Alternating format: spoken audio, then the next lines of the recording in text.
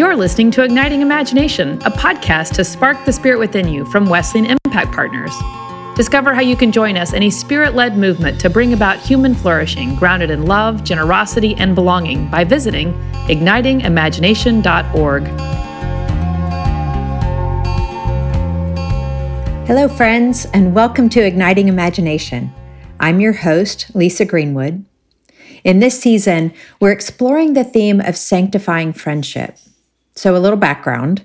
Sanctifying friendship emerged as one of three areas of focus for our leadership ministry at Wesleyan Impact Partners after an 18-month journey with a group of faithful leaders from across the country and across the Wesleyan ecosystem. Together, through a lot of conversation and reading and listening, we discerned the spiritual needs of people today and the gifts of the Wesleyan tradition. And then we looked at the intersection of the gifts of Wesleyanism and the spiritual needs of people today. Three key areas of focus emerged for the Wesleyan movement today. And one of those key areas is sanctifying friendship. Now, let me pause here to say, if this has sparked your interest and you want to learn more, you can find our new Wesleyan Ecosystem report on our website, ignitingimagination.org. In short, what we observed is that friendship kept surfacing as both a desperate, pressing need today and a holy calling for the church. That when we experience true friendship, we experience the divine at work in us, that God forms us through friendships. We heard things like, people are more connected than ever, but don't feel seen. They may have 2,000 online friends, but no one to talk to. Or, we want to be able to show up as our true selves and to be with people who are willing to get close to the pain. We also heard this phrase that stuck with us. The new chaplaincy is friendship. This notion of sanctifying friendship has captured us. To see friendship not just as a means to an end, which is often how we treat it in the church, but as an end unto itself. To see and treat friendship as holy, as a means of grace, and a place where the Holy Spirit is at work. So in this season of Igniting Imagination, we hope to develop and deepen what we mean by sanctifying friendship through the conversations that we have. We'll explore questions like, what does it mean to understand friendship as sanctified or holy? What are the characteristics of a holy friendship? How do you develop these friendships? Why do leaders need holy friendships? What's the role of the church in creating space that uplifts, inspires, teaches social connection for its own sake? And how can the Wesleyan movement recognize friendship as foundational to our mission? I hope you'll join us for this journey into sanctifying friendship this season. We begin today with our guest who literally wrote the book on our topic. Victoria White's book is called Holy Friendships. Victoria White is a writer, pastor, designer, coach, facilitator, and teacher. She combines her gifts most effectively through her work at Leadership Education at Duke Divinity, where she cultivates and supports innovative Christian institutions and their leaders. Victoria believes in the power of networks as a way for leaders to identify often overlooked hubs of creativity, affinity, and shared passions, which, when strategically cross-pollinated, can provide deep wells of resources to help communities thrive and bear witness to God's reign. This conversation with Victoria is rich with insight and inspiration, and I am so excited for you to hear it. One more word before we go into the conversation with Victoria. Each episode this season, I'll share a poem related to friendship and the themes that emerge in the forthcoming conversation. So here is one by Morgan Harper Nichols in her book, You Are Only Just Beginning. Called Notes on Being a Good Friend. Listen well, give time, involve the heart when you are asked for advice, laugh with those who laugh, weep with those who weep, show gratitude for every little moment you have. to make someone else feel seen. Thanks for joining us today. Here's my conversation with Victoria White.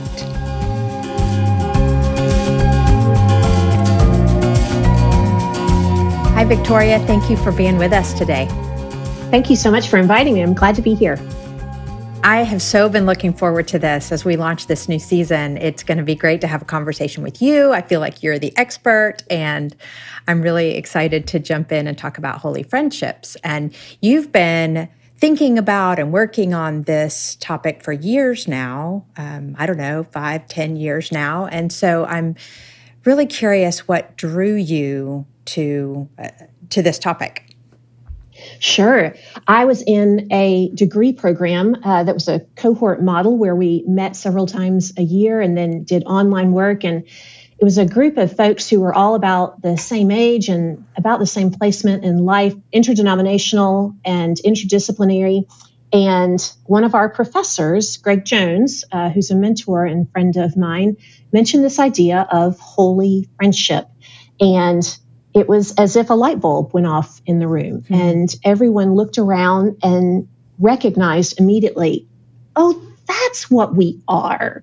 It was something more than a casual friendship. There was something deeper to it. There was a sense of accountability to it. There was a way that we encourage each other. There was a telos to it. There was something that we knew that was important that was happening within our friendships. And so once we grasped onto that idea, we continued to talk about it, and I began to teach it in my work, and especially in my work with emerging leaders. They just seemed to soak up the idea of holy friendship, that is something that they needed, that they wanted, that they desired. And so they started asking more questions. What does it look like? Am I in one? How do I cultivate the conditions for these to happen in my own community? And so, once something gets placed on your heart like that, you got to follow it. And so I started doing some research and some writing, and here we are. Nice. I love it. What has surprised you that has emerged in the midst of your exploration?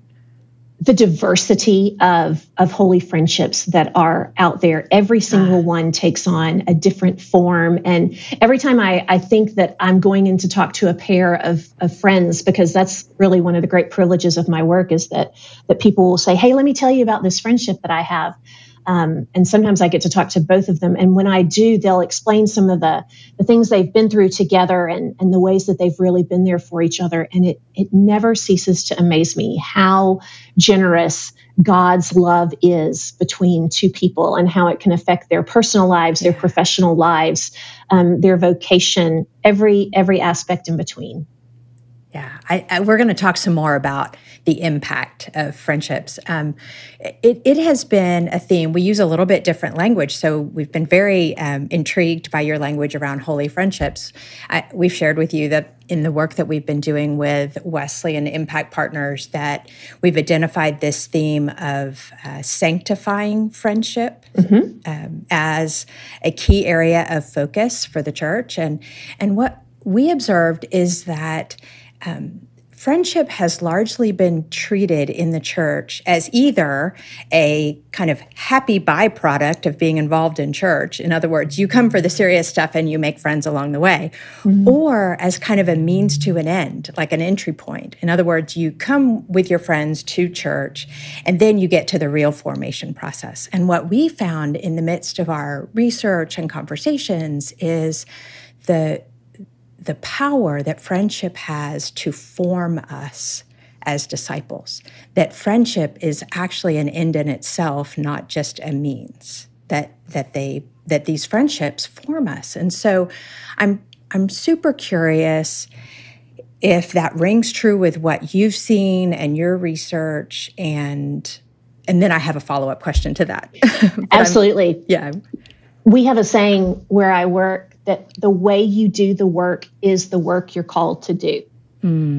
Yeah. And so doing the work that you're called to do with your friends not only makes it more enjoyable and more fun and more creative and more innovative, it also affects you. It helps you grow and form as person. The definition of holy friendships that I created is mutual and sacred relationships deeply formed in God's love. And that last part is exactly what you're talking about, that it is a part of our formation. If you think about Jesus and the disciples, they were forming each other. They were growing into the people that God was creating them to be by being in community with one another. And I think you're absolutely right. Our society has commodified friendship and developed it into, or allowed it to develop into something that is that can be consumed, that we utilize our friends. I mean, even in social media, if you think about it, we can unfriend someone. Right. What does that even mean? How do you unfriend someone, or how do you block someone? You can block people or hide them. That's not the way that I believe we were designed to be in community with one another. And so I think that the church offers a real opportunity for us to cultivate the conditions for more authentic, more mutual, more holy relationships that help form us into the people God is creating us to be. Yeah, may it be so. May it be so. I would love to go back to your definition a little bit and have you, I know all those words are intentional for you. Will you kind of unpack those a little bit for us? Sure. Holy friendships are mutual and sacred relationships deeply formed in God's love. So first of all, holy friendships are mutual. That means the two people that are in it know that they are in a relationship that is something special and something unique. They talk about it. I have a friend who we FaceTime several times a week, and we don't get off of FaceTime without saying, I love you and I couldn't do this without you. It actually makes my kids crazy, because why do you always have to say that? Why do you say that every single time you're getting off the phone with them? Well, number one, because it's true. And two, because we don't say that enough. We don't tell people that we love them enough. If it's fear of rejection or, fear of intimacy, I don't know what all of the reasons are, but we don't tell people that we love them enough. And we need to hear that. Them. Yes. Yeah. That we need them. And that we I need you. Yes. Don't want to do this work without you. And when I say that, I mean, I don't want to do the work of my job. I don't want to do the work of my marriage. I don't want to do the work of being a parent or being a sister. All of the things, I need my friends to support me in that. I'm a better person because of my friends. So holy friendships are mutual. The two people in it know that they are in a relationship that is core to contributing to who they are as a beloved child of God. Sacred means set apart. It is like the holy of holies in the temple. It is something that is belonging to God.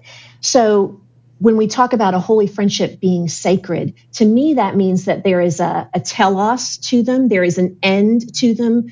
We know that our friendship matters because the way that you are living in the world affects the way that we are bearing witness to God's reign. Yeah. So I am invested in you. I am encouraging you. I am challenging you because I know that the work that you are doing is important to the church and to beloved community in this world. So holy friendships are mutual and sacred relationships deeply formed in God's love. And we've touched on that formation part. Yeah. I believe that part of the way that God is shaping us to be the people that we are to be is through the friends that God puts around us. I know that I wouldn't be the person I am today without my friends. I also know that I am a person who really enjoys being around other people. So I also want to say that there are some people who are one people persons. They need to have one person in their life, and that's the person that is their ride or die. And they tell them everything and they do the things with them, and that meets their social and emotional needs. And that is great. When I talk about holy friendships, I don't believe that you need to have 2, 5, 10, 20. I just need you to have at least one, because I believe that we are called to do this work in community. And so holy friendships mutual and sacred relationships deeply formed in God's love. Basically, these are the people that God puts in our lives that we're called to walk alongside, to love, encourage, challenge, because they help us be the people that God is designing us to be, and they help us bear witness to God's reign on earth. That's beautiful. And it feels like such a critical time to be talking about these mutual sacred friendships that are forming us and giving us strength and courage and all those. I have heard you quote, and many of us have read the Surgeon General's work around, what he calls the loneliness epidemic. And he reminds us that that loneliness is not just a bad feeling. It actually does harm. It does harm to individuals. It does harm to societal health. It's been associated with cardiovascular disease and depression and anxiety, diseases of despair, as we may call them. And then I've heard you quote this, and it has stuck with me. That the mortality impact of being socially disconnected or lonely is similar to that caused by smoking up to 15 cigarettes a day. I know the Surgeon General has talked about that, and that feels like we have discounted loneliness, and yet it is critical to our health and well-being as individuals and as a society. And what more can the church do, right, than to speak into one of the greatest pain points of our society right now. And so I would love to hear you talk about how you have seen loneliness as you have worked with leaders, and specifically clergy and spiritual entrepreneurs. How has loneliness shown up? Well, we tend to call it something more positive. We call it Lone Ranger syndrome. And we tend to put these people up on a pedestal and say, oh, look at what they accomplished all by themselves, as if success is sweeter when it's accomplished alone. When we know, especially in the church, no one gets anywhere by themselves. There's always a cadre of people behind them. And so we need to acknowledge that. We need to hold folks accountable to who it is that they're spending time with. I was working with a young leader one time, and we had talked about holy friendship, and we got to the end of the conversation, and she said, this is all really great, and it sounds important, and it's something that I want to do. I'm just really afraid that if I have something on my calendar that says, I'm having coffee with a friend, that it's going to affect my employment because the budget is tight and they may be making cutbacks soon. And if someone sees that I'm out making a social appointment during lunch, then what if they're going to think that I'm not giving my 100% to my church?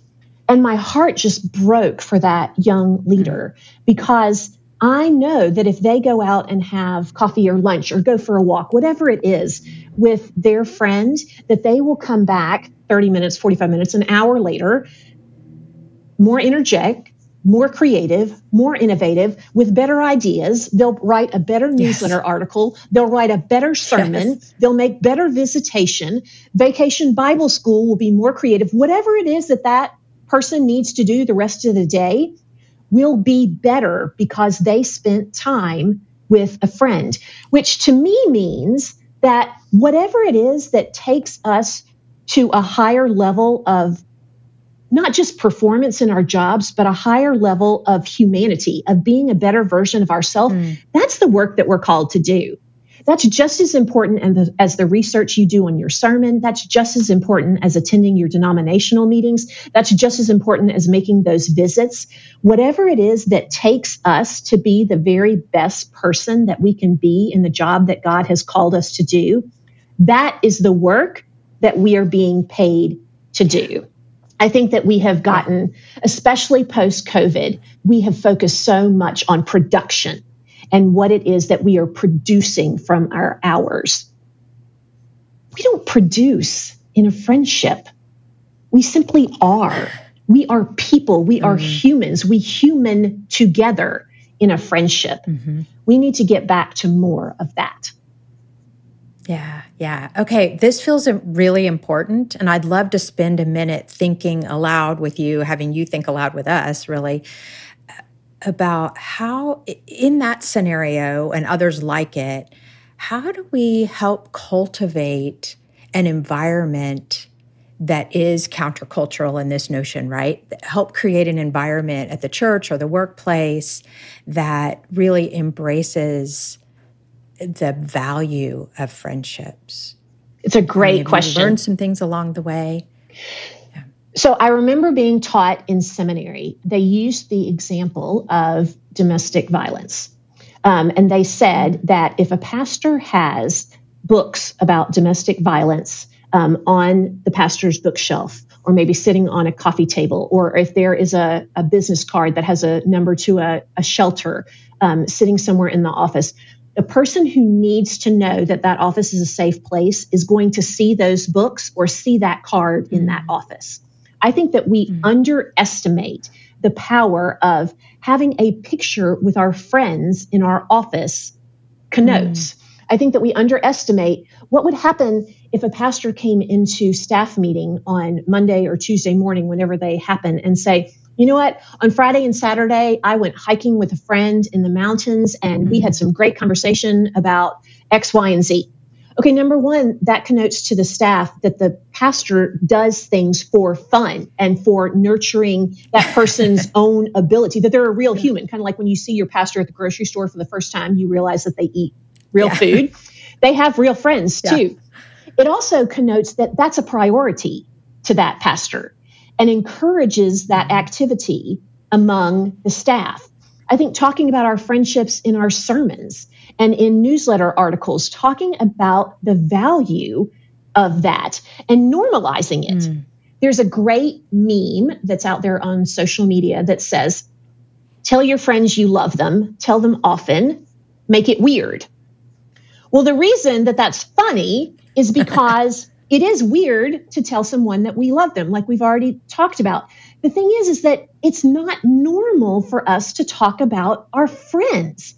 And I don't understand that. They're some of the best people in my life. They make me happy. They make me better. They make me mad. They annoy me sometimes. And they always help me to be a better person. They always help me to be a better Christian, a better leader, a better parent. We need to normalize talking about those relationships. And so I would say that it's important for pastors and Christian leaders to talk about those relationships because the power of what they give credence to is so very important. People are listening, people are paying attention, especially younger leaders who are trying to figure out what they are supposed to invest their time in. They will hear that and they will follow by example. I also think for lay leaders who are listening out there, ask your pastor, ask your Christian leader, when's the last time that you spent time with a friend? And I don't even mean on vacation or just at lunch. When's the last time you FaceTimed with a friend?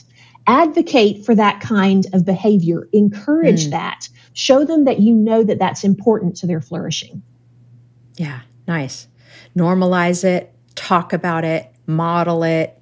I love this last thing that you said where, we talk about in leadership circles about what questions you ask will then, and what accountability, you're asking for will help people's focus be on those things, right? So what we focus on, others will focus on. And so if we're asking, how are you spending time with your friends? And when was the last time you fill in the blank, that actually begins to shape expectations and behaviors and such.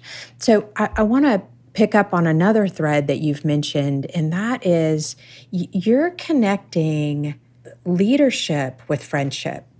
We have tended to put the Lone Ranger on a pedestal as if that's the model for leadership. And you're saying, no, we're actually more creative, more courageous when we nurture our friendships. And so will you say a word about that?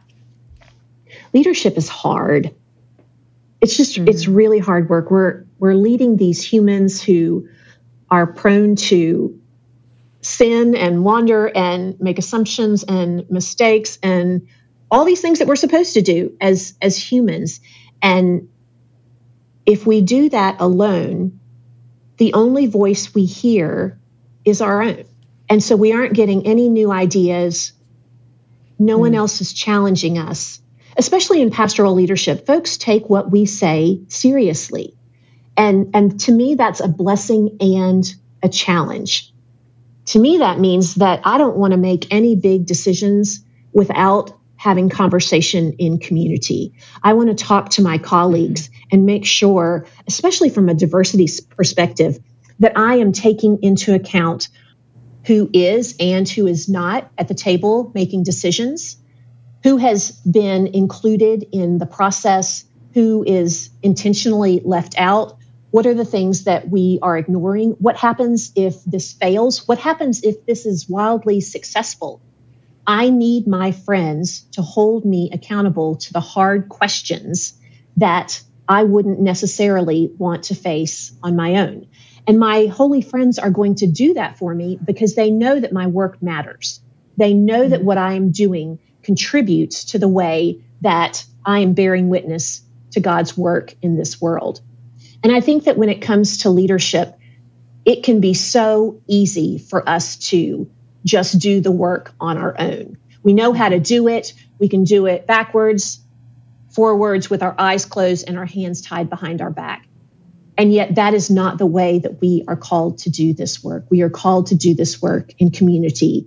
And so bringing those trusted holy friends alongside us so that we are able to see things from different perspectives is so important. And it's the Christ-like way to do things.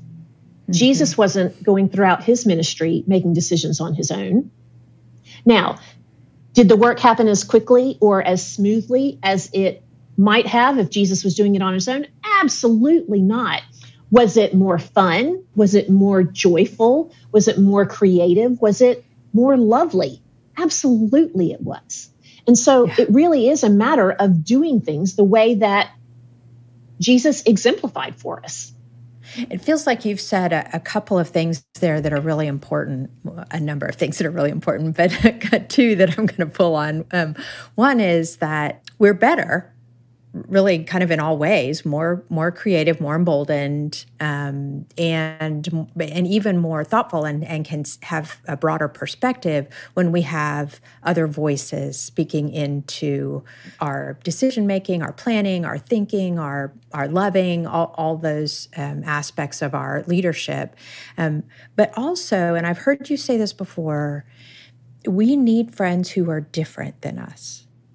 We need friends who are different than we are and who think differently. And that feels like a really important piece to pull on. It's one of the things that I had on my list to talk with you today, because I mean, we're in such a polarized time in our country and even in the church and there's this sort of social sorting that happens even in social media and our relationships, where we kind of end up with a community and friendships that look and sound and act a lot like us.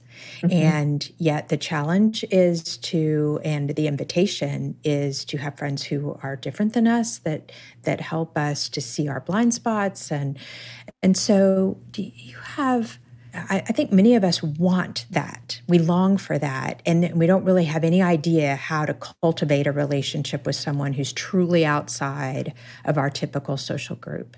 And so have you seen things? Do you have wisdom on that front, how to do that?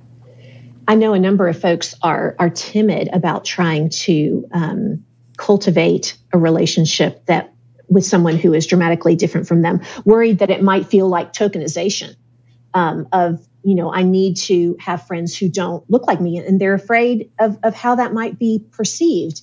And the relationships that I have that are the most different from me have come from instances in which we have gone through something. In the book, I call them crucible moments, some kind of an event that drew us together so that we have a foundation to be able to draw on that is unique to the two of us. So it might be something like podding together, during COVID, or raising kids together, or going to seminary together, or, going through a hurricane together, God forbid, something like that draws people together, because things like that don't just happen to one kind of people. They don't spare anyone. When a hurricane comes, it hits everyone. When COVID comes, it hits everyone. And so they're an invitation for us to look at those who are around us and say, hey, we are in this together. Let's figure this out. And then it's done with absolute authenticity. It is done in a way that you're a child of God, I'm a child of God, we're trying to figure this out, and you build on what you have together that's already in a natural place. And sometimes it can feel very sticky when we get to those kinds of conversations where inequality raises its ugly head, especially nowadays when so many folks' rights are being taken away, or when inequality just seems to be at every possible turn. That's when those relationships with people who are really different matter the most, because oftentimes there's someone who's really hurting there, and there's someone that has more privilege. And that's where the mutuality of my definition of holy friendships becomes really important, because it's not about equality between two people, but it's about the mutuality of covenant to be in conversation to one another, the mutuality of covenant to stay in conversation with one another, because it's important, because it matters to the way that we are loving each other and loving God and loving our neighbors in the world, that just because it may be sticky in this moment, we're going to see this through because we matter to one another. And because this matters and being formed, again, this is about our formation, right? Being formed by that friendship. So there's a mutual respect and curiosity that begins to form us. Mm-hmm. That's beautiful. Yeah, I appreciate the work that you've done on that. And one of the other areas that has intrigued me that you have, where you've taken holy friendships, is the relationship between friendships and institutions. And we've done some work, and our friend and colleague, Gil Rendell, makes a distinction between, and I think this is from Hugh Heclo, but he makes this distinction between institutions that house deeply held values and practices distinct from the organizations or the structure, organizational structure that come out of those institutions, right? And so the organizational structure may change, but that institution that houses the core values and practices remains. Okay. So as we think about those institutions, values, practices, I'm interested in like the role that friendship plays in institutions. Institutions are made up of humans who need holy friendship. And I think about... Let's just get to the core right there, right? I think about the fragility of so many institutions today, and how many are on the brink of closing or merging or figuring out, some new manifestation of being. What does it look like to come alongside those institutions in holy friendship? What does it look like to share resources, to share challenges, to share joys? I wonder what it looks like for the leaders of institutions to not only lean into their holy friendships, but to also think about what it could look like for there to be friendships among institutions. I think that because of the fragility that is out there, that is one of the ways that we are going to see new life coming. There's going to be pruning that happens with that, which there's pruning that happens in friendships. That's part of the challenge of it. And so I do think that a lot of the language can be cross-pollinated with humans and with institutions. I think that that's one of the ways that we've got to work creatively and innovatively to make the best use of resources into the future. I love this. When we think about institutions, this institutions really do house our formation, if you will, right? They are intended to be formative, not performative. And so if friendship is a central way that we are formed, our relationship with each other, then it makes sense that friendship is an integral part of the strength of institutions that are forming us, right? Okay, I love this. I love these connections that you're making. This episode with you is the first episode this season where we're focusing on holy friendships, sanctifying friendships. And so your work is actually laying the groundwork for all conversations this season. So thank you. Wow. We didn't actually ask permission. Thank you. We just said, this needs to be our launching point for all our conversations. And so the next 3 episodes are all pairs of holy friends that we have come to know, which is going to be really fun to have these conversations. And so I'm really curious what you think we'll see. I think you're going to hear a lot of laughter. I think that you're going to hear some amazing, beautiful stories of the way that God has been at work in their personal lives, their professional lives, their families. I think that you're going to hear some stories of challenge where they have pushed each other out of their comfort zones. And I hope that you hear some longing from them that this is something that they wished there was more of in the world, because once you have it, you wish it for everyone. I mean, imagine a congregation full of holy friendships, or imagine a nonprofit full of holy friends that were united in doing God's work in the world together. It would be unstoppable.